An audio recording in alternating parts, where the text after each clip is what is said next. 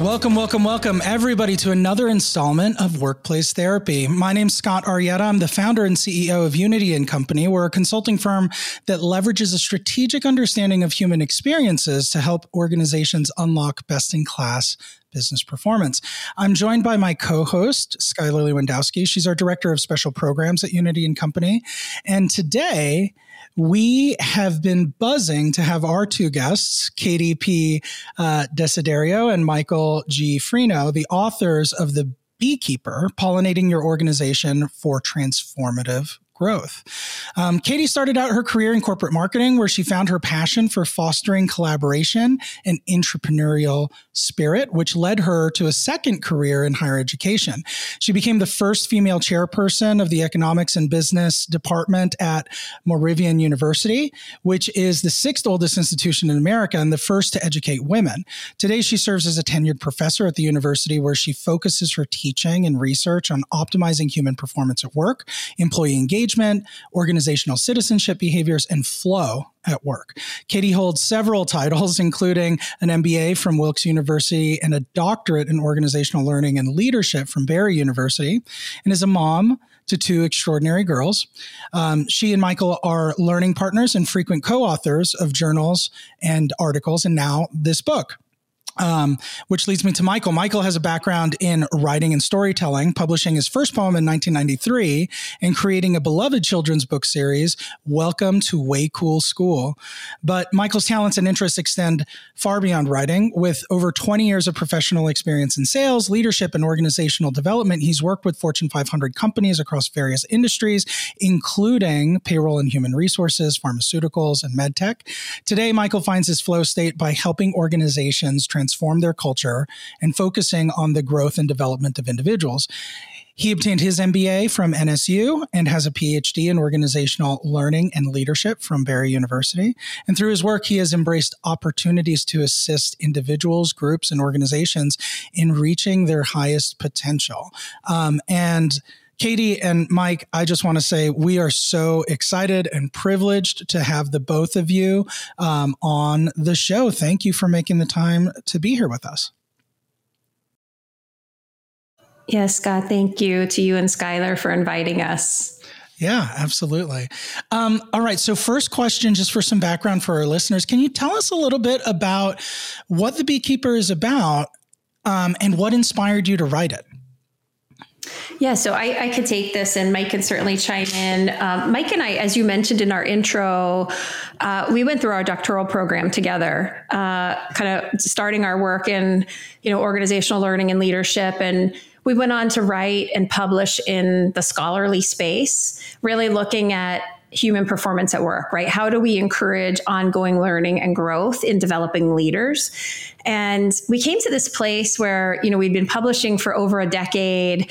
In my consulting space and in the work I do at the university with adult students, we started to see over the last few years kind of the impetus of storytelling resonating with people. And so as you mentioned in Mike's bio, right, he has this background in kind of creative writing and, really thinking about how we can bring, seemingly theoretical things to very kind of, usable, actionable ways. And so we started talking about, should we think about a book? And we were literally in Chicago for business for different reasons, probably, 30 minutes apart from each other. And we're like, we hadn't seen each other in a while. We live thousands of miles apart. Let's get together for dinner and start to think about what's our next thing? Like, what are we going to work on?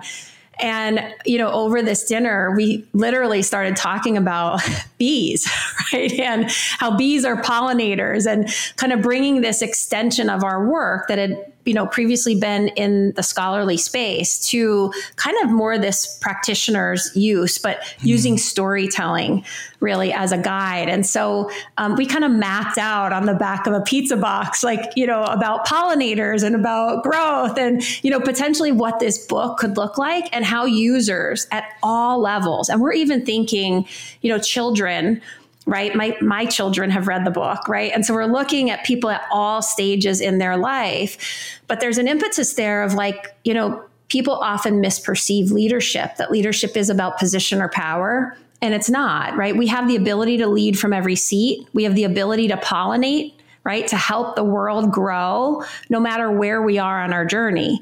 And so this kind of drove, our kind of inspiration and purpose to create something that was usable, right? But something that people can take and open to interpretation, right? In the undertone of you choose who and how you want to be. We're inviting you to go on a journey, right, to help pollinate. So, Mike, do you want to add anything to it?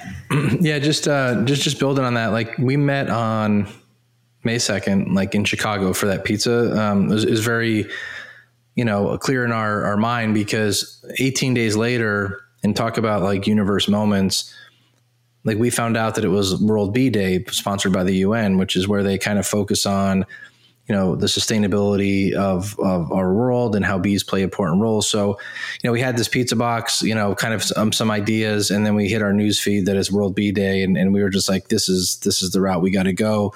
And meant to be. Yeah, it was meant to be, for sure. And storytelling was important. We always have thought that, when you walk by an airport or a bookstore and you can grab a book and just pick it up and read it and not put it down. That's what we wanted to kind of get out of the book versus, a business book that may take, a few months to read, and, you read chapter by chapter. And so we wanted to kind of get that feel where someone could grab it and just not want to put it down. And that's kind of why I went with the leadership fable kind of concept versus a traditional business book. It actually did start, when we started talking about writing a book a while ago, before the pizza moment, we did think about writing a business book, a traditional business book, and wanted to go that route. But just too many things happened at that dinner where we just started brainstorming and mapping out what the fable could look like. So it worked. I love it. And did you do the very Midwestern thing of putting honey on the crust of your pizza to like add to the beekeeping spirit? Oh my goodness. I'm going to have to try that now. I love that. I will tell you though, Skylar, Mike and I are just at the core of our being, we're researchers. It's just like, we're so curious. And when we decided to go the bee route, we started researching like with, beekeepers, and we learned so much about honey and the health benefits of honey that I literally have all kinds of shapes and sizes of raw honey in my house now. So I'll just have to try it on pizza.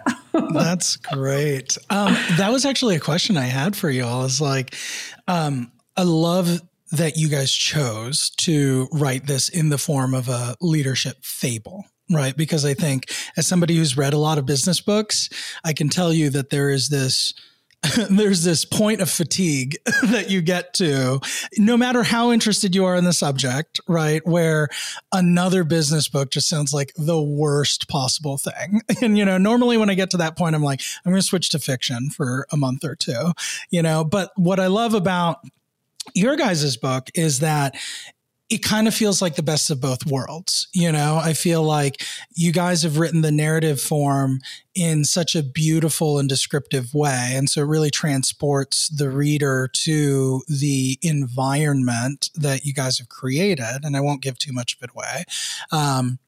But you do a really great job of interweaving this like metaphor of, bees and like the way that they are organized and the way that they interact with each other as a community, and like leadership and the responsibilities of leadership. And so, Mike, I just think that, if your goal was to create a book that was a fast read that you couldn't put down, that was also edifying, like I think you guys kind of really hit the bullseye on that one. But it does bring a question for me, because throughout the book, there are a lot of metaphors about the way that kind of these bee societies, colonies, I'm struggling to find the right word, right? But the way that these beehives like operate. And I really kind of wonder, like, what came first, the chicken or the egg? Did you guys get really, really smart about bees after you decided to write the book? Or did you already know a ton about them and know that there was a lot of transferable lessons there? Yeah, Mike, do you want to take it? I think we can both probably chime in. It's because Katie mentioned we're kind of researchers. We had this concept and felt we would do the book a disservice if we didn't go and kind of experience it ourselves and really immerse ourselves in the beekeeper community. And, so yeah, it was kind of the idea came first. The World Bee Day came second, and then us booking time with different beekeepers across the country to learn about their hives and what they do to keep their hive thriving was really the third piece of that. And then the writing, really kind of came from that. A lot of note taking, a lot of writing, and a lot of learning. Yeah, and there's pictures, right, with us in full beekeeper suits, with our hands in hives, understanding just the interplay of how these bees work, right, of the role of the queen, of we really wanted to kind of get in there. I think Mike has the bee stings to prove it, right?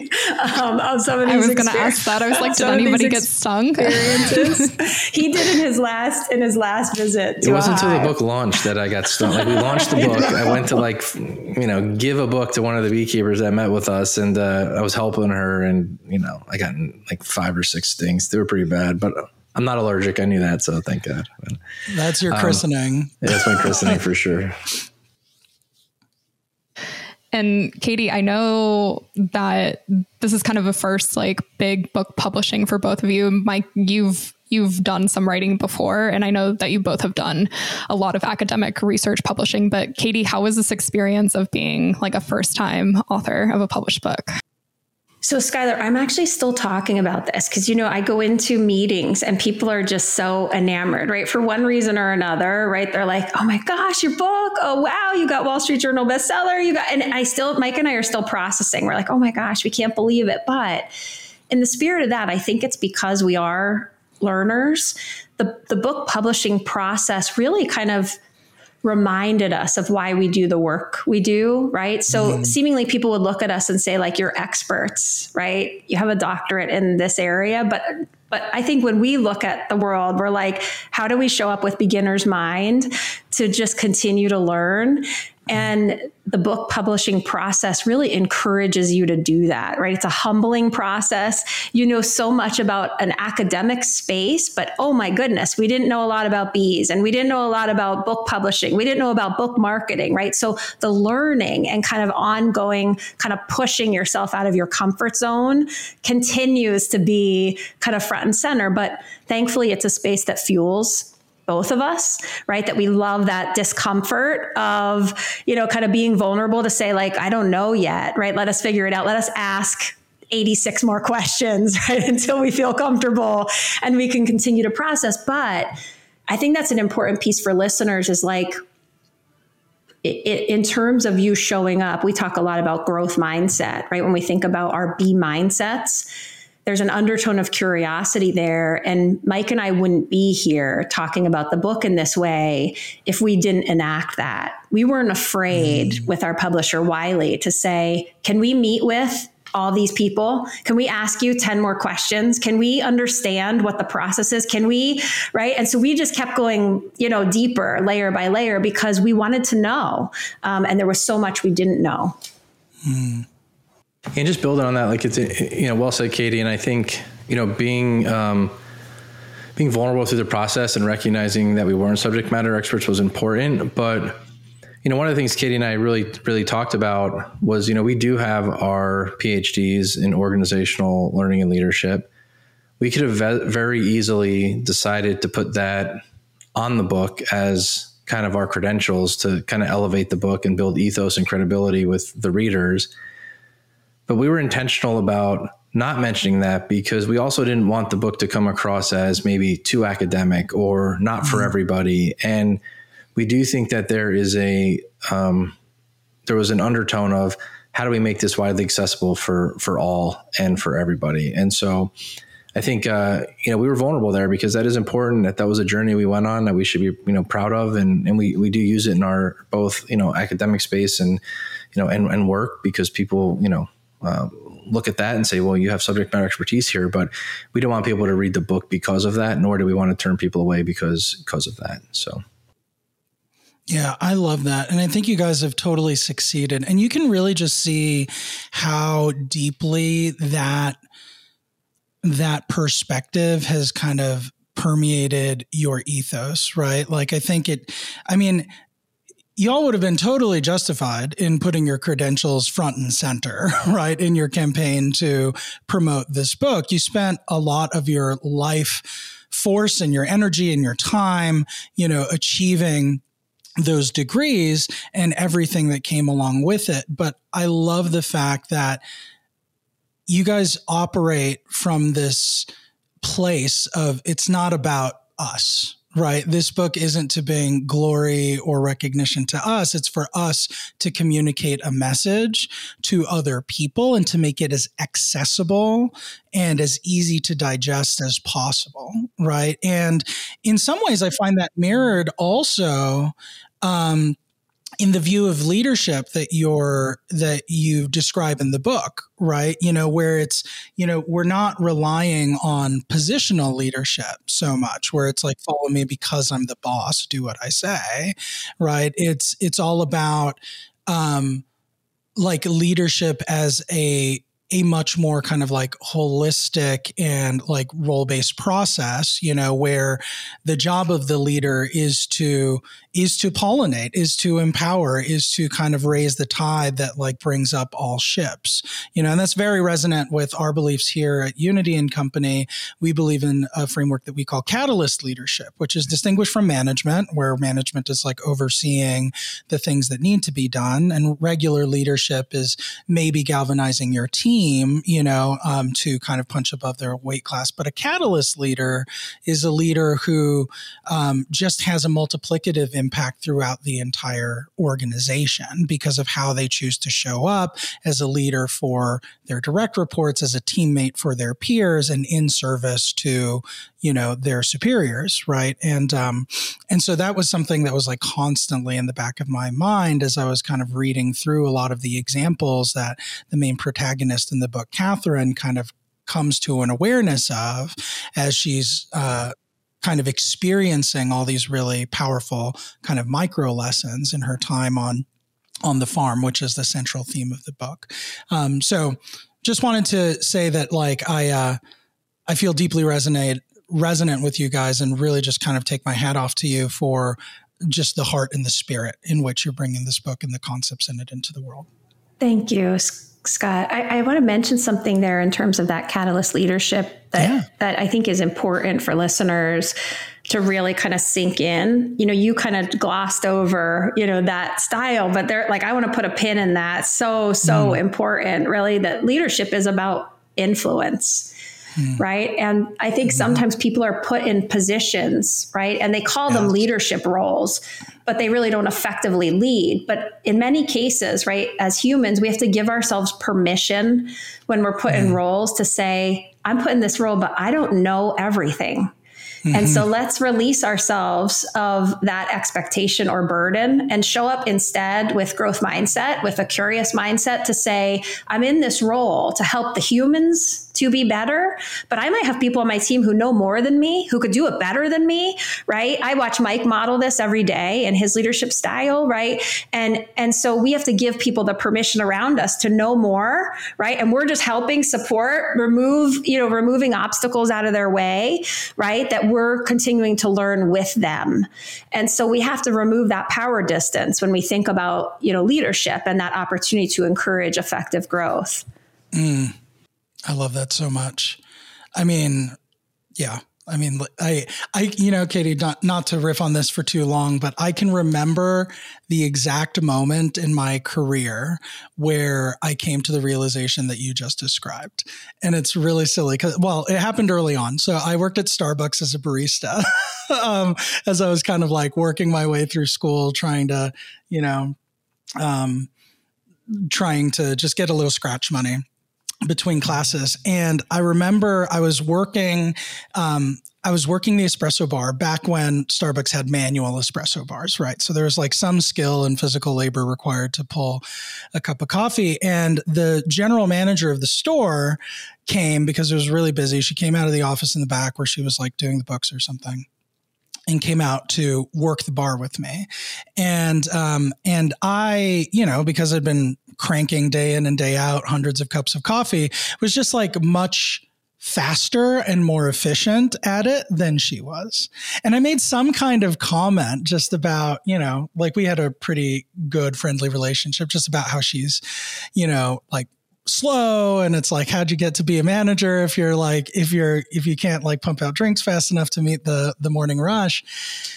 And later she pulled me aside and she's like, what do you think my job is exactly? And I was like, well, I think that you should basically be able to do everything that I can do, but better if you're the boss. And she's like, that's not my role here.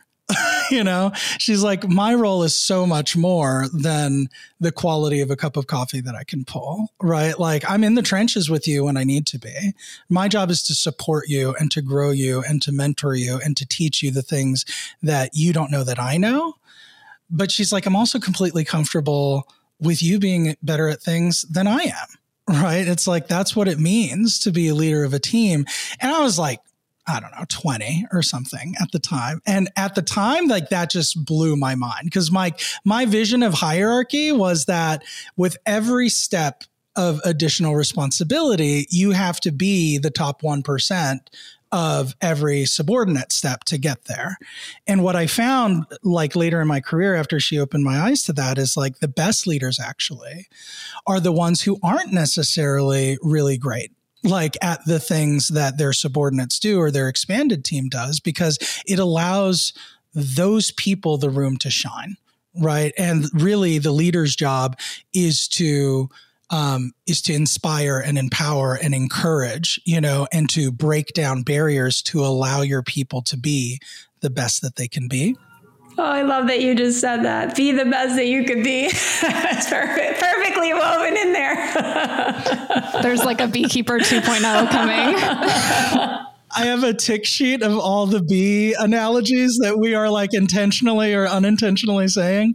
But yeah. I love that. But Scott, what you just said is really like the impetus of, in the book, we ask readers to think about their bee mindsets and leaders really are about becoming beekeepers, and not in the traditional form, but in the BE, right? Beekeepers. And so all those things is like that, those become lens check moments, right? So what we see depends mainly on what lens we choose. And from a leadership perspective, we could see leadership as a position of power, or we could choose the B mindsets, right? That we want to help other people be the best they could be, right? And we enact that, we create the space for that to happen. But that's a personal choice. And so for readers, we wanted readers to think about how they activate that agency in their life, right? Maybe you need to hit the pause button and just as Catherine did, right? Unlearn some things that you had been doing where you were unintentionally standing in your way or in the way of your people, right? Yeah. Because her intentions were sound, but the impact on the team was not. And so how do we make small changes, right? In how we choose to be, and then creating that culture to allow people to do that as well.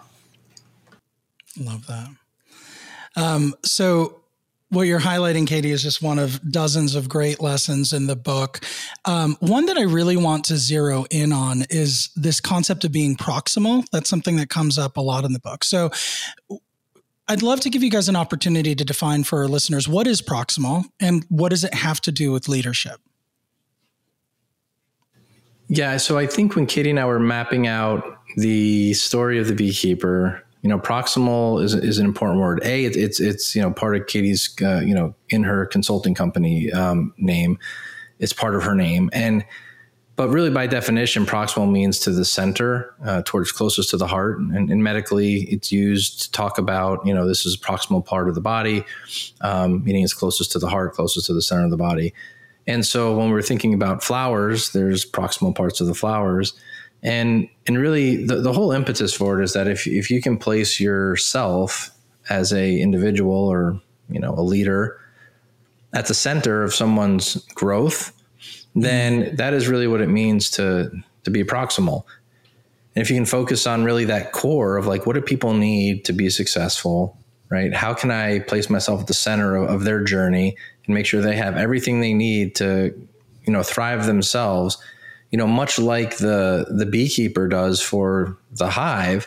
And that is really what it means to be proximal. And the message then, for leadership is that, and you guys illuminated it so beautifully a few seconds ago in the conversation, is that, it's not a hierarchy. It's not a hierarchy that we're looking for or looking to obtain in leadership. It's how do you place yourself at the center of someone's growth and organization's growth and team's growth? And there's a number of different ways you can do that. So that was really kind of the concept of being proximal. But, I'm sure, Katie, if you want to illuminate anything additional. No, you said it perfectly. And Mike, there's also the encouragement that, this is open for interpretation. So what does at the heart mean for you? How's that different, right, than what it might mean for Skylar? Right? How's that different from, and we have to show up curious to find that out. And that comes really in us being able to enact the platinum rule, right? Which is to treat others as they want to be treated. But we have to understand what being proximal means to those individuals. And it won't mean the same thing that it means to us. And we can't make the assumption, right, that people think the way we do or have the same needs that we do. And so that's where I think in the book, we encourage readers to think about your own interpretation and then your own choices, right, for your own B mindsets and how you bring those to life. I really love that. There are a couple of things I wanted to highlight about what you all just said about just the necessity of being curious as a leader. And I think that that's such an astute observation, because I think a lot of times you get to a certain point of positional authority and it's tempting to interpret that as I got here because I have the answers, because I am experienced, because people are looking to me to know, everything. And you put a lot of pressure on yourself as a leader in that seat. But almost ironically, the best leaders are the ones who admit from day zero, I don't have all the answers, right? And I'm going to adopt this attitude of curiosity to kind of figure out what the right answers are, not just on the whole, but for the individual, right? And I think like that's really important. Early on in the book, you guys weave in a disc reference, which, for those of you who have not kind of like taken it, it's, what's the right way of describing it, Katie? Is it like psychometric behavioral style, like analysis? Yeah, personality and behavioral assessment. Yep. Personality and behavioral assessment. And I love assessments like that, the DISC assessment and others like it, just because I feel like when teams and leaders start with an understanding of their own propensities and like the way that they kind of approach their work, and then couple that with a deep understanding of the people that they work with and how they bring their unique characteristics to the table, it really helps to foster this environment of curiosity and mutual appreciation, right? For how are we going to work together in order to kind of accomplish this objective, right? And I think the leaders that lean into that as kind of the first thing that they do when they're entering new teams are ultimately setting themselves up for a lot more success down the road, because they're not only learning more about them in the context of the role that they find themselves in, but they're also learning how to strategically deploy, the people around them so that you can truly kind of attack the problem and the objective as a team. Yeah. And Scott, you're bringing up, an important element of probably three of the tenets of emotional intelligence, right? That first, leadership starts with you, heightened self-awareness. Who am I? How do I show up? What's my impact on others, right? How do I view the world? What are my strengths? But then going into that, our self-regulation. Well, I probably shouldn't say that right now because that might not land well, right? And then the ability to have the social skills to be able to effectively communicate, thinking about the receiver, right, in the how. And so that goes back to the platinum rule. What might make sense to me or the information I might want is not the information Mike wants, right? And when we think about DISC, Mike and I could not be further apart on the DISC map.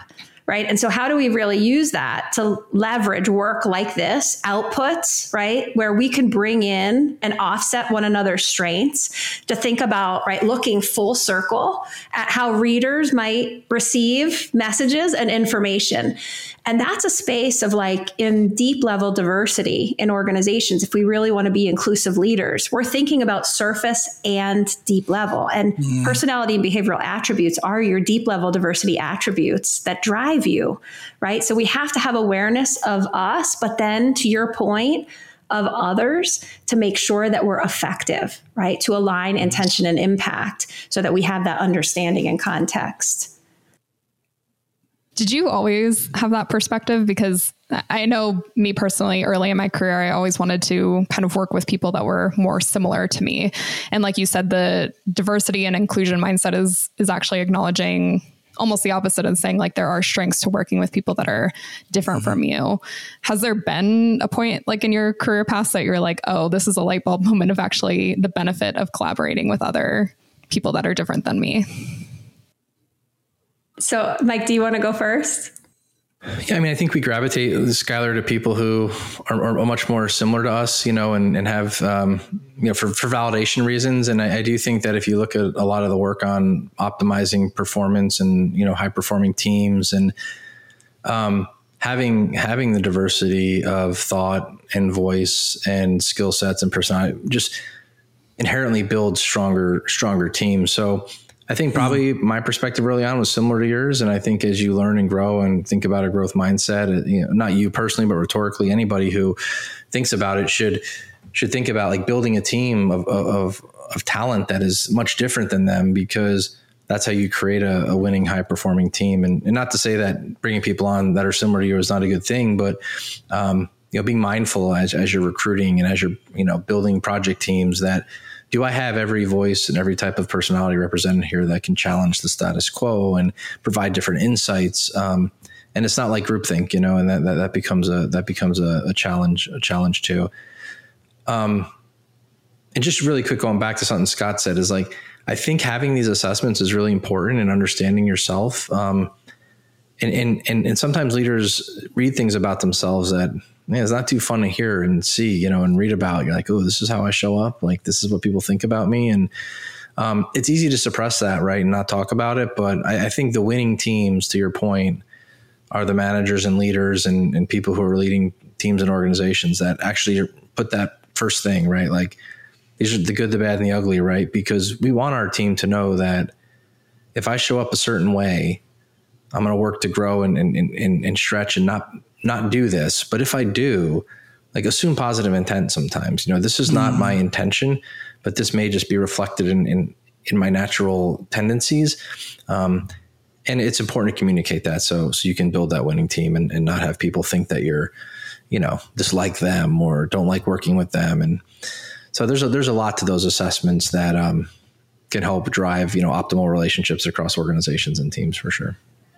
And Mike just said something so important when we're thinking about this is, you know, and so I talked about 3 of the tenets of emotional intelligence earlier, right? Self-awareness, self-regulation, and social skills. But Mike just brought in the internal motivation piece that, you know, you could train people all day. You could give them awareness. If they don't have the want, the internal motivation to stretch and to say, wow, I didn't mean to offend you, or I didn't, right? It won't happen. That's the one piece we can't train, right? So we could give heightened awareness, but we're seeing, right? Effective leaders are showing up the way Mike just said. I didn't realize that, right? We have to have a conversation about it so that I could be better, right? Because this was my natural inclination, right? Or my intention, but it didn't land the way that I expected. And so let me just adjust my communication so that I'm mindful of you and how you're receiving the information instead of what makes sense to me. That is such great insight. It brings up to mind for me a quote that I'd heard, which goes something like, I might butcher it, but the amount of success that you are likely to achieve is directly proportional to the amount of truth that you can accept about yourself, right? And Katie, I think what you just said takes it a step further. It's not just that you accept the truth about yourself, but you lean into the necessity of change and growth in service of, I mean, ostensibly your objectives, but in the context of organizational leadership, in service of the people that you're responsible for and entrusted with, right? And I'm going to ask you guys a question, which I'm not sure if there's like a crisp answer for, but you mentioned that you can't teach or force a person to accept truth about themselves and, you know, make the decision to learn and grow. But I wonder if we as organizational leaders can influence it, right? Like sometimes I think like people are closed off to growth because their window of tolerance is so narrow, right? They live in their comfort zone and they can't really expand into the growth zone. Maybe because of like some past traumas that they're working with or things that they haven't fully kind of like analyzed or worked out in themselves. But sometimes I think that there are organizational factors at play that make it difficult to be vulnerable. Like if an organization does not have an established foundation of trust and psychological safety, then admitting an area of growth can feel like an existential threat. It can feel like accepting a demerit that will find its way onto your performance review at the end of the year, or that might eventually end up in a conversation about how you no longer work at the company anymore, right? And so I think it's like easier for leaders to lean into vulnerability and growth mindset, provided that the organizational foundation is a safe place for people to explore those parts of themselves. That's my perspective anyway. I'm interested to hear if you guys have like any like perspective or thoughts. Yeah, Scott, that was so well said. And, you know, to bring it back to the book, Catherine did this. Right? In her emails to the team, she was almost giving them permission to start to be vulnerable. She was sending back learning moments, right? She went on a trip that she really didn't want to go on, right? She would have rather been at the spa, right? So she went to a place, but inevitably ended up learning, right? And having these aha moments and sending it back that was having an impact on the culture. And so to your point, it does take effective leadership to create that thriving hive. So when we talk about becoming a beekeeper, right? Beekeepers in the traditional sense create a safe hive for the bees to thrive, right? To be able to do their job and pollinate. So their job is to clean out any waste, things that will impact the hive negatively, right? Keep it, warm during the cold months, right? There's all of these things that the beekeeper does to preserve the safety of that space. Right. And so when we think about humans drop the second E to become a beekeeper, BE, it's about that, right? How we look at the environment that we're creating, that we can allow for deep level diversity, right? Unapologetically and authentically to show up with your strengths, to be able to lean in, to say, well, I'm still learning that, or I can, kind of think about language that I'm using and make some changes and be open with my people. But to your point, culture matters, right? And so I hope that the book encourages leaders to think about that, right? The environment that's created to allow this. That's so great. I hadn't made that connection before, but I think you're absolutely right. Like the environment creates that type of cohesion that we see in these bee populations. And it's so funny how we as humans, it's like bees know exactly what to do. Like they don't have to like take a class or like get a PhD to like figure it out. Right. And even then we as humans like argue about the interpretations and the applications of it. But bees just kind of know. It's like, this is how you create an optimal environment. I love the part also, Katie, where you talk about the hexagonal shapes that like honeycombs like are designed on and how it's optimized on every dimension. It's optimized in terms of the amount of like honey it can hold and like the structure so that, the colony can interact with it and do the things that they need to do. And I'm just like, man, like what would happen if we just kind of like, as humans got out of our own way, right? Like what tremendous things are we capable of if we just, I love that you pulled that piece out, that we say like the brilliance of bees, right? That are natural mathematicians, right? To optimize the use of the space. But seemingly, humans are that too. And we get in our own way, right? By priming, right? Our self-talk, the message that we're giving to ourselves, but then how we prime other people. If we think about, and I promise not to geek out too much, but even in the Pygmalion effect of like, hey, I believe in you. These are the things I see in you that you don't see in yourself, right? That allow people to kind of pull out that brilliance, right? To be able to optimize what they could do in the space they're given. But that's up to us, right? To create that space and to have the awareness that could exist. Yeah. I love that. Gosh, I could talk to you guys forever. But I do have another question for you about the book. So this is a spicier question. But in the story, Catherine, who's the main protagonist of the book, she's a CEO. She goes on this vacation. We've alluded to it in our conversation so far. But while she's away, every day she spends time like still engaging at work and responding to emails. And, you know, if you look at the conventional wisdom about work-life balance, especially in the days of like quiet quitting, right? I think like there would be a mob of people saying like, no, when you disconnect from work, you have to absolutely disconnect from work. Emails are off, phone is off, you are unreachable, you are off the face of the planet. You know, you might as well be dead for that week or two, right? And the team has to, you know, kind of do their own thing. Otherwise, you're not really disconnecting and you don't really have work-life balance. And I'm curious, like, what are your guys' thoughts on that? Was it a conscious decision for you to have your protagonist model this behavior that maybe goes against conventional norms of like what disconnecting from work like really looks like?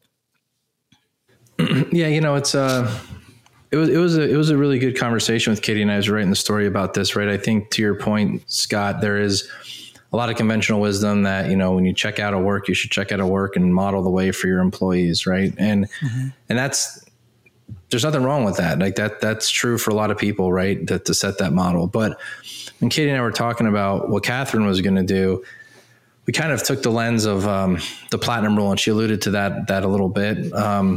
You know, earlier Katie did, but you know, it's kind of unlearning the golden rule, you know, which is do unto others as you want to be treated, but it's do unto others as they want to be treated, you know, and that's important. So if you think about, you know, an employee, you're building a high performing team, you're building an organization, you've got a company you're running, and someone is reaching out to you on vacation, right?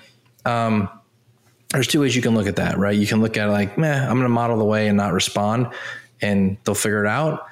Or I'm going to engage with this individual because they obviously, especially from a, you know, the topic of like, you know, thinking about workplace therapy, they obviously have a need here, right? They obviously are looking for some solutions. They may have an issue they're dealing with. And for me to disengage there could negatively affect them and their performance and how they're collaborating with their teammates. And so it's kind of the responsibility of the leader to, you know, respect the diversity of how people want to work, and engage with them appropriately and kind of like honor the preferences of the team, versus kind of forcing expectations. Now, I do think that, you know, there's an element there that if Catherine was, you know, sending a ton of emails and proactively sending a bunch of emails and, you know, answering things, I think there's a balance there. But I think appropriately, the way she was doing it was just communicating some experiences and even through the book, you know, she was very mindful of sending emails off work hours and setting emails to go out, you know, Monday morning as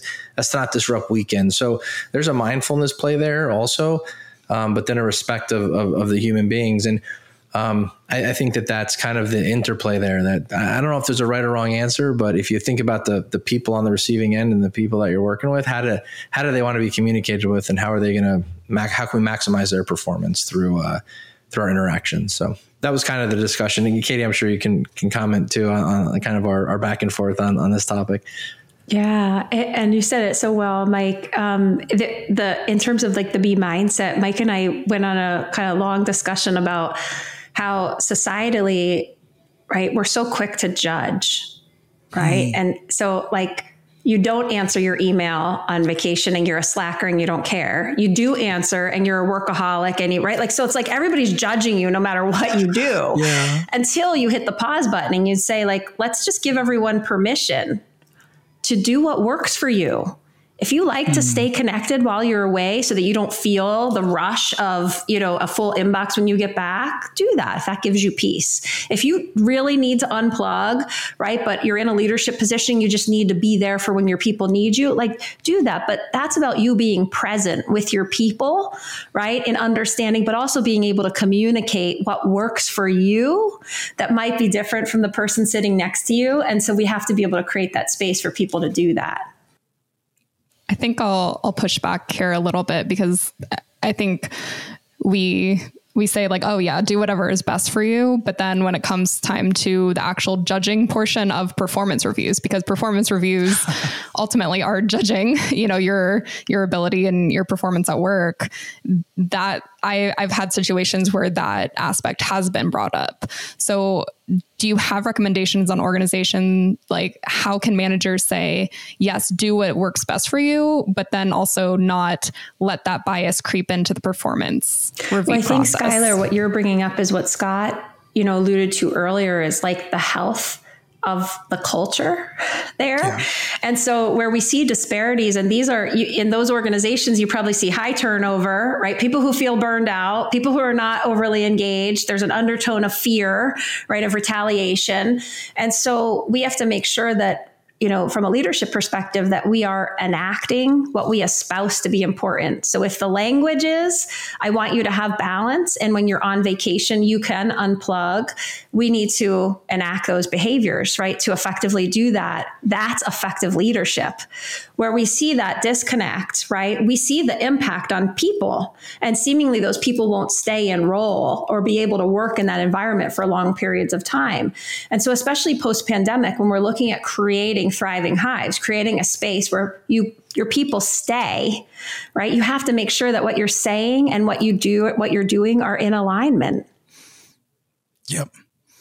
I think that's such an important distinction, Katie. And Skylar, I'm grateful to you for asking the question, because I think this is one of those things that does not work if you don't have an underlying foundation of psychological safety and trust and open communication, right? Because, one of the things I was thinking about, Katie, as I was reading that particular portion of the book, was how, as an organizational leader myself, sometimes things that get escalated to you while you're supposed to be unavailable are like truly show-stopping things that nobody could have predicted, and only you have the right combination of like positional authority or relationships or whatever to grease the wheels and get the team unstuck. And for those situations, you absolutely have to be available. Otherwise, the team is going to be jammed up until you get back, which could be an extended period of time.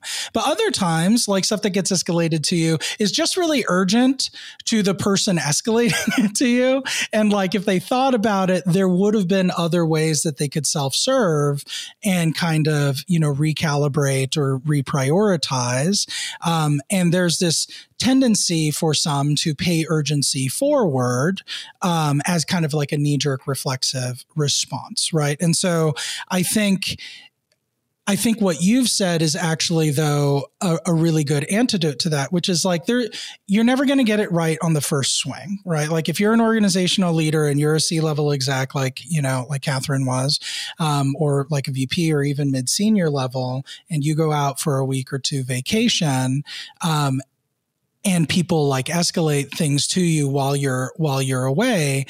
If you have a foundation of trust and psychological safety, and you have somebody who is urgently kind of putting things on your table that don't strictly need to be addressed right now, you can engage in communication and calibration with that person, without demoralizing them, without making them feel poorly about their decision, right? Like you can engage in the coaching and basically just say like, hey, I sense that you have a high degree of urgency here. Let me just kind of talk to you about like where this falls in your prioritization matrix. Is this something that we can like put a pin in and kind of get back to in a week and a half?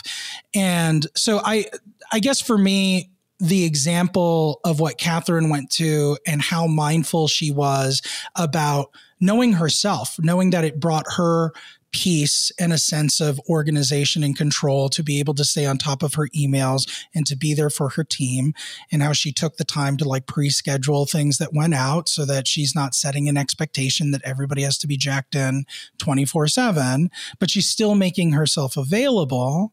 And to the extent that like people surface things to her that are not necessarily strictly urgent, you can have a conversation about that and calibrate over time so that, as the team continues to work together, all employing the platinum rule, you'll work in harmony and know how to best engage with each other when time off is a thing that needs to happen.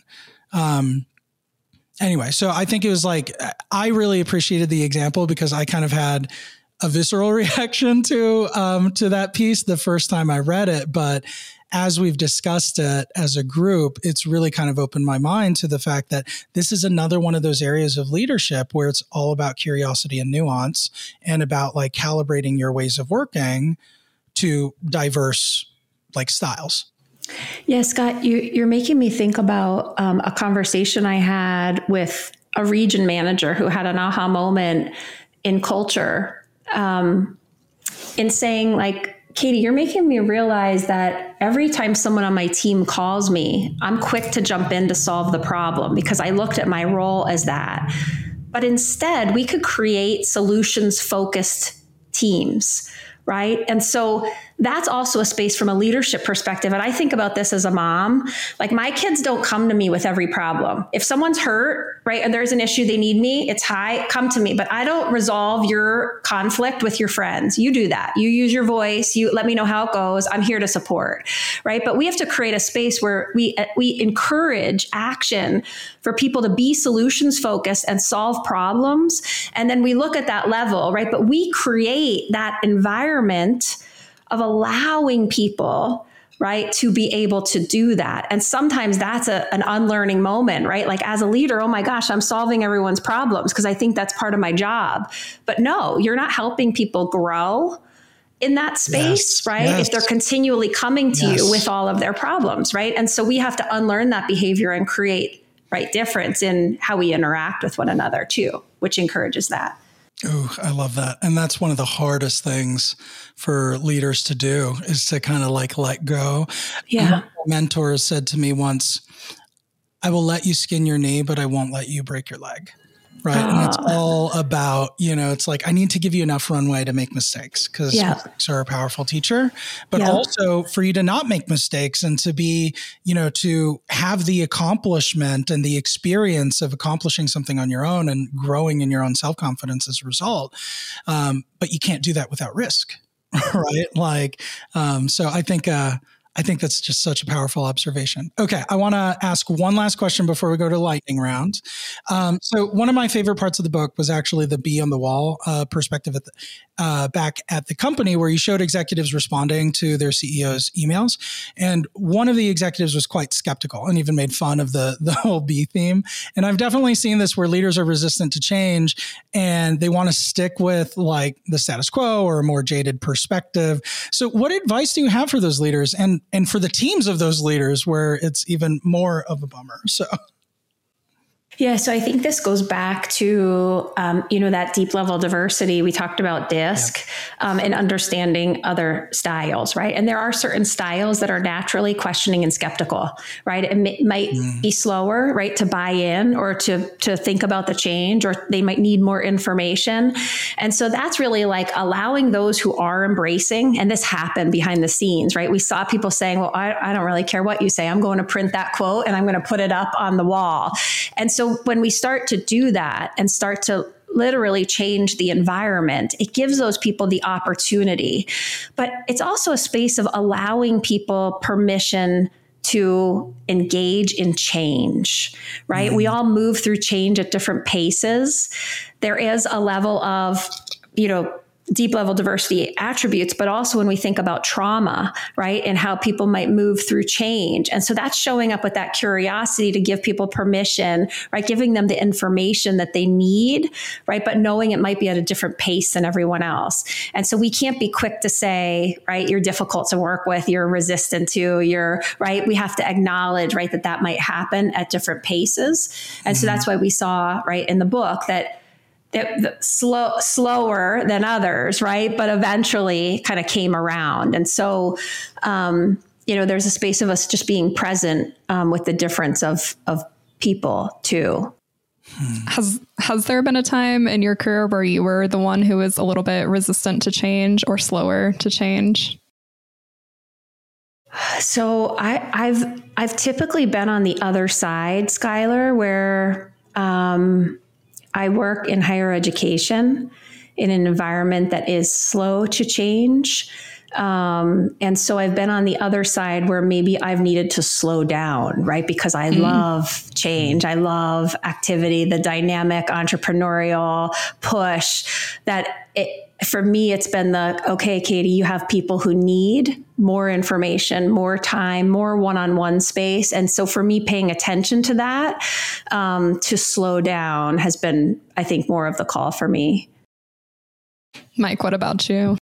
Yeah, I probably am on the same side. Like I'm more leaning towards the innovation side, and like I enjoy change. I like the challenges personally and organizationally, but I think Katie brings up a really good point that there has to be a process for me in place to make sure that change is successful. And I think in the absence of a change process, then I don't want to uptake the change, right? Because I don't know a clear path forward and a plan and how it's going to be executed. And with lack of that, just knowing my personality style, then that's an uncomfortable spot for me. So I think there's a balance of, resistance to change. And so even in the Be on the Wall perspective and in the Leadership Guide to a Thriving Hive, perhaps, one can wonder if that it was a resistance to change or just not really seeing where it was going to get, this person or Scott in the organization to make a change or Beatrice, right? Like, so how do it may take them a little longer to get there, but that's okay. Maybe they saw a path forward after a while, after seeing others model the behavior. So I think the change management process, a lesson learned here is, if you're going to implement a big change, it's make sure, especially from a workplace standpoint, not everybody's going to go along that same journey as fast as you. So make sure there's a good process. Otherwise, there could be people who don't feel supported in the company and don't feel like they have, this is right for them. And it could really impact the workplace significantly. I love that. I mean, Skylar and I actually recorded a podcast episode. It hasn't gone live yet, but it's on change management. And one of the interesting things that she brings up in that episode is how the change management process actually very closely mirrors the stages of grief. And because in a way you are grieving the death of the old way of doing things. And I think where a lot of organizational leaders find themselves struggling to create space for people to go through those grief stages and finally reach that point of acceptance. It's because as leaders of change, we've been incubating and thinking about change for months before it's time to roll it out or announce it to the rest of the organization, right? So we've already reached acceptance. We're post-acceptance. We're at implementation. We accepted it a long time ago, started drawing up plans, and now we know what it looks like, in production. But for the vast majority of people that are going to be impacted by that change, sometimes organizations read them in way too late and don't intentionally create forums to create space for people to vocalize their perspectives or maybe be a part of authoring the change and eventually be an emissary of change when it comes time to actually implement it. So I think it's I love this idea of the platinum rule, right? Like treating other people the way that they would want to be treated. And I love how it just touches every fundamental leadership responsibility that we've talked about thus far. It's really envisioning with empathy the perspective of the people that are going to be impacted by the things that you are driving and using an individualized approach to really kind of get them on board and work as a team. Which I think is super powerful. And Scott, you just illuminate on something really important, right? You brought in the fifth component of emotional intelligence, empathy, right? Which we need, that we have to show up listening to understand instead of listening to respond. But when we navigate change isn't about the tasks and the structures. It's the human beings that you need to bring along. And so to your point, it's easy to lose sight of that, right? That we have to bring the humans along with us through change in order for the change to stick, right? And so it sounds so obvious, but in so many ways, people just forget, right? The impact, or to your point, the grieving process of humans, right? As we navigate that, and we'll all do it in different ways. Love that. Well, now's the fun part of the podcast, which is our lightning round. So the lightning round rules are simple. Skylar's going to ask you each a series of questions. Those questions will be work related, and some of them won't be work related. They'll just be life related. But you have 30 seconds to answer off the cuff, and we get to learn a little bit more about you. So ready, go. Well, I'm actually going to diverge from one of them and add a Beekeeper special lightning round question, which inspired by the book, because one of the executives, they are kind of asking her to be a little bit more vulnerable because she's usually not. And she shows that she's actually really great at calligraphy, and nobody knew this about her at work. So I guess the first question is there something, a special skill or something that usually you don't bring into your professional sense that you want to share out now? That's a good one. A special skill that I bring out. I think that I do have a funny bone. I'm a little humorous, but I don't like to show that. So, I mean, would you do like stand-up comedy? Yeah, or maybe not like full stand-up comedy. But I try to be, I'm more of a private person, but I think that would be the skill that I, would be, if I was to demonstrate vulnerability, that would probably have to be it. Love it. Katie? Yeah, I love that. I think, you made me think about chess, right? So I started playing chess a couple years ago, but I play chess in my online app every day, even if it's just one move. I think, though, it helps me in my workspace. I don't talk about it in my workspace, but in just my thinking, right? In my moves, right? How one move impacts another, and to kind of be able to think ahead in strategy. And so I think something that's just become part of my day, but, doesn't necessarily bleed into the workspace. Love it. Okay, back to the original questions. So who is the leader that you look up to and why? You want to take this one, Katie? Yeah, I'm going to say my girls. It's an interesting space for me as a mom.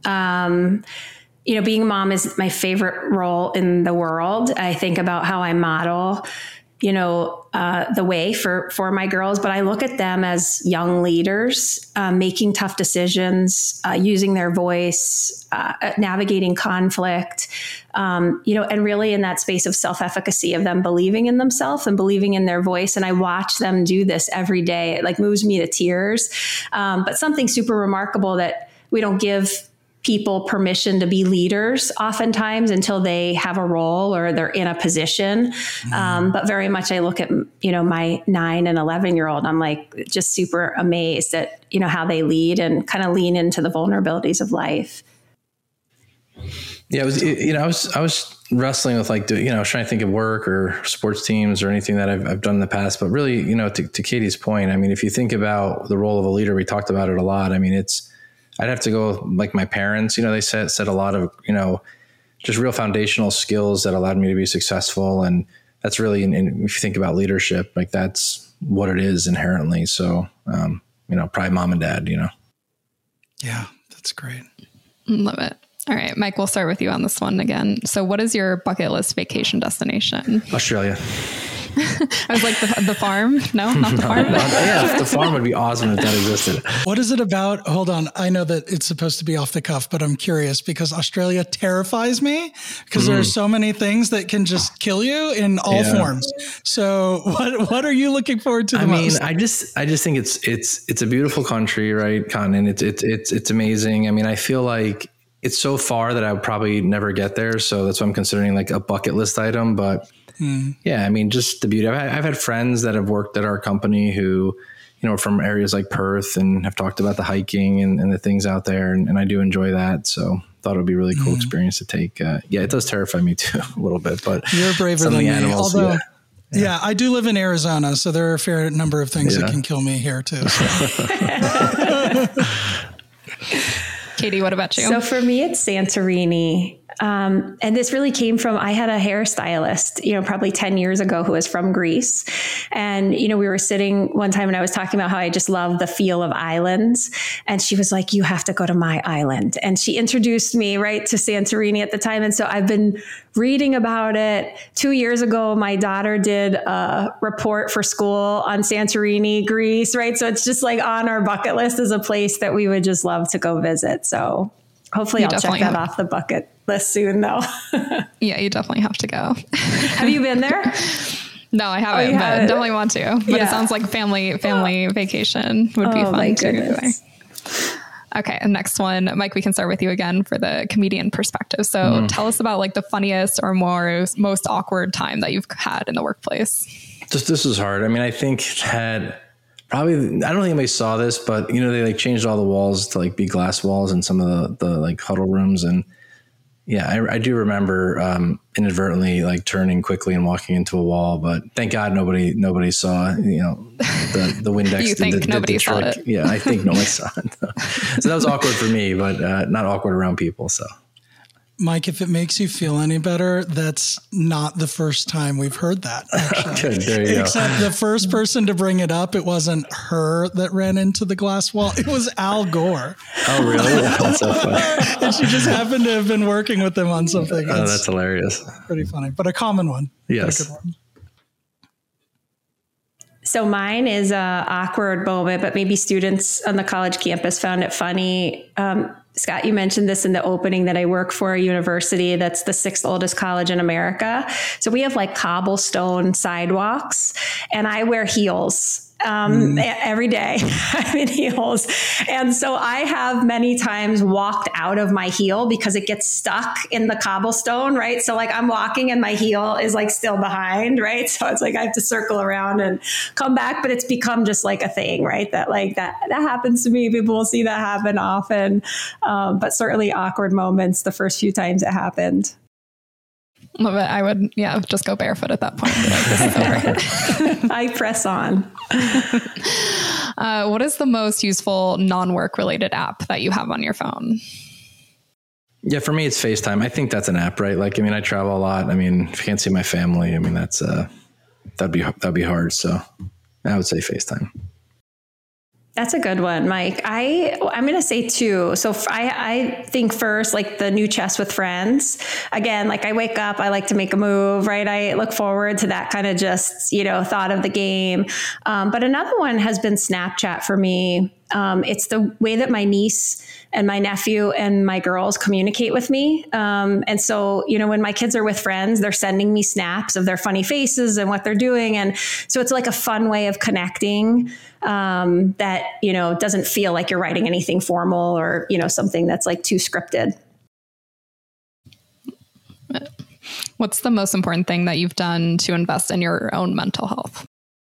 Similar to Mike, I'm an early riser, get my workout in before everybody wakes up. But something that's been really helpful for my overall well-being was actually work that was encouraged by Sean Akers' book, The Happiness Advantage. Probably about 10 years ago, I was creating a freshman seminar using this book. It was called Punctuating Happiness. And one of the prompts in the book was about how we start our day. And so it primed you to think about starting your day with 3 gratitudes. And I was at the time of like lots of career change, new mom, like kind of feeling just overwhelmed with like who I was and, like kind of having authority over my life. And so I started to make these changes of like, I wake up, like morning gratitudes. I'm mindful too from that book that what we see from the moment we wake up stays with us for 6 hours later. And so like, I don't watch, if I put TV on, it's not news, it's not anything violent, it's not, right? Because that's how you start. And then emotional contagion creeps in that you impact every single person you touch throughout the day. And so that's been something that's just stuck with me. I just naturally do that, morning, gratitudes, workout, kind of priming myself for the day. But really came from, Sean Akers' work and The Happiness Advantage. I had no idea that it stuck with you for 6 hours later. That's crazy. Yep, I know. That's my pro tip. I'm like, there's so many days that have gone downhill that I could have in retrospect completely avoided. Unfollow those things on Instagram, right? Absolutely. Or just don't look at your phone first thing. That's what my thing is. Like, that's the first thing I do is check all my notifications. And there are definitely days where I should not do that. Yeah. All right. What's your biggest pet peeve? Yeah, I don't know. I mean, I have a couple pet peeves, but I think like what bothers me is like when you see people, I try to teach my kids this, I guess, but like you go to the grocery and like people just leave their carts around. That's so annoying. Like there's a little spot for them and you can put it in the spot versus like leave it in front of the parking space where someone else has to get out and move it. It's super annoying. Amen to that one, Mike. That's Amen. a good one. But mine is when the toilet paper rolls from under. It needs to be over. Like, I've been called out on this at people's houses. They're like, did you like flip my toilet paper? I was like, I totally did. Like, I can't go in there and do the roll under. So I just like flipped it around as it come from the top. So is there like a sanitary? I don't even know. I've heard people on both ends of the spectrum that are, very passionate about the toilet paper. So yeah, I guess it's just preference. I don't know. I don't know why it's a pet peeve. I haven't gotten into that. Okay, look. I'm not generally into conspiracy theories, but I came across one that I've not validated on the internet, but I just tend to think is true. So what I've heard about the over-under as it pertains to toilet paper is that if you orient it one way versus another, one way, it's naturally easier to get more toilet paper, right? And I think it's the overhand way, which is the codified correct way to do it. Like if you look in hospitality, they will put it on the over versus the under. And I guess what the under will do, because of the tension of like the roll, and the physics of it, it will basically like, rip off a piece like sooner than you intend to, versus the overhand way has less resistance and you can get more. And so the conspiracy theory part is that, big toilet paper wanted you to adopt the way that would have you consume more. And so they went on a push to make that normative in our society. So I don't know if it goes that far, but I do believe the physics of like, hey, one way gets more toilet paper than the other. But I anecdotally know that is true. You just made me think about those, Scott. I think another pet peeve is where you see the little pieces of toilet paper like all over the floor from people like ripping and just leaving it. I'm like, oh my gosh, why would you leave this mess? Right? It must have been under. It was being rolled. That's like the shopping cart example. It's that's your moral litmus test. It's like, are you the kind of person who just leaves stuff for people to clean up or fix it up? Exactly. Yeah. I love this. Big toilet paper. I've never known that they had such influence over my life, but they do. Oh, so funny. All right. What piece of literature or art has most shaped your perspective on life? Yeah. So Starry Night, is like, I had this in my bedroom growing up, right? I have the painting here. I was just thinking about, I spent the weekend, I had dinner with my best friend. And when we were younger, like we often used symbols, right? And mine was always the star and hers was like the lightning rod. And we were actually talking about that this weekend, but Starry Night really, the impetus of the painting is about hope. And so I have a draw, I think, like to the stars, to the star visual, right, to thinking about, what that means. So something that I think certainly fuels me, in a personal way. Did you get to see it in person? No. Oh, I haven't. I know. I haven't. Maybe bucket list. I should add that to my bucket list. Yeah, got to make your way to New York. Mike, what about you? We're talking about literature. And so I was thinking about a book. It's actually like a short story, probably from, I don't know, 9th grade, 8th grade. It's The Gift of the Magi. You guys familiar with that story? And I feel like it's by O. Henry. And it's like basically a husband and wife. And the wife has beautiful long hair. She was trying to buy a Christmas gift for her husband, who has a nice watch. And she wanted to buy a little chain for his watch. And he didn't have any money either. And he wanted to get her a gift. So it turns out, I'm not giving the story away, but you should all read it. But it turns out that she sold her hair to buy him a band for his watch, and he sold his watch to buy her some combs for her hair. And it just kind of demonstrates like a little bit of servitude and caring about people. And it was always resonated with me, because I think that's kind of like I've tried to live my life, Yeah, definitely have to read that. Yeah. All right. Last question. Katie, we'll start with you. What is your mission in life? So I use a model of recognize, reflect, connect, right? It's kind of like my mental model. I use it in curriculum design.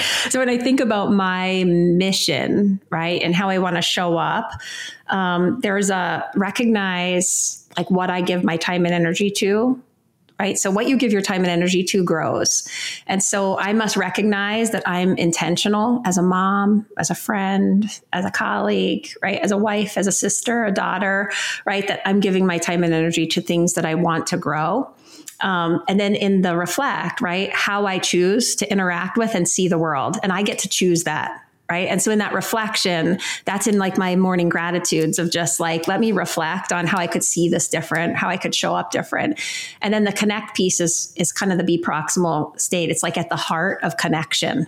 And so when I think about connection is actually one of my core values as well. And so when I think about my mission, I want to enact that as I'm, interacting with people, and I'm mindful of how I make people feel after an interaction with me. I think my mission and kind of like what I think about in life, like life's purpose, is just to, be a good human being. I mean, I'm learning, to be better at being kind and understanding others and trying to demonstrate a little servant leadership and, being a good, father and friend. And I think that ultimately is kind of like how I'm starting to view life, as I kind of grow and get older. But yeah, it's certainly important. Love it. Well, thank you guys just so much for your time and sharing your wisdom. I know that I've learned a ton from both reading the book and then discussing it with you both. And so just really, really grateful that you've invested this time for us. And I'm really excited for how our listeners will benefit from it. Now, if our listeners want to purchase your book and or connect with you to learn more, what's the best way for them to do that?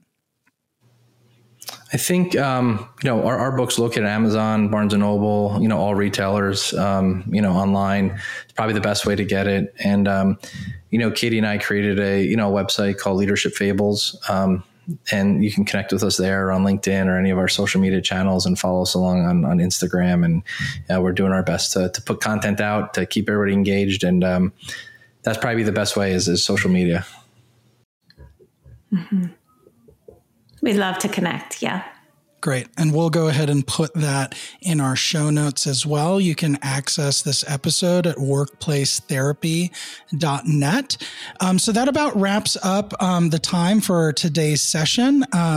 If you guys like this content and want to see more of it, you can reach out to us at info@workplacetherapy.net.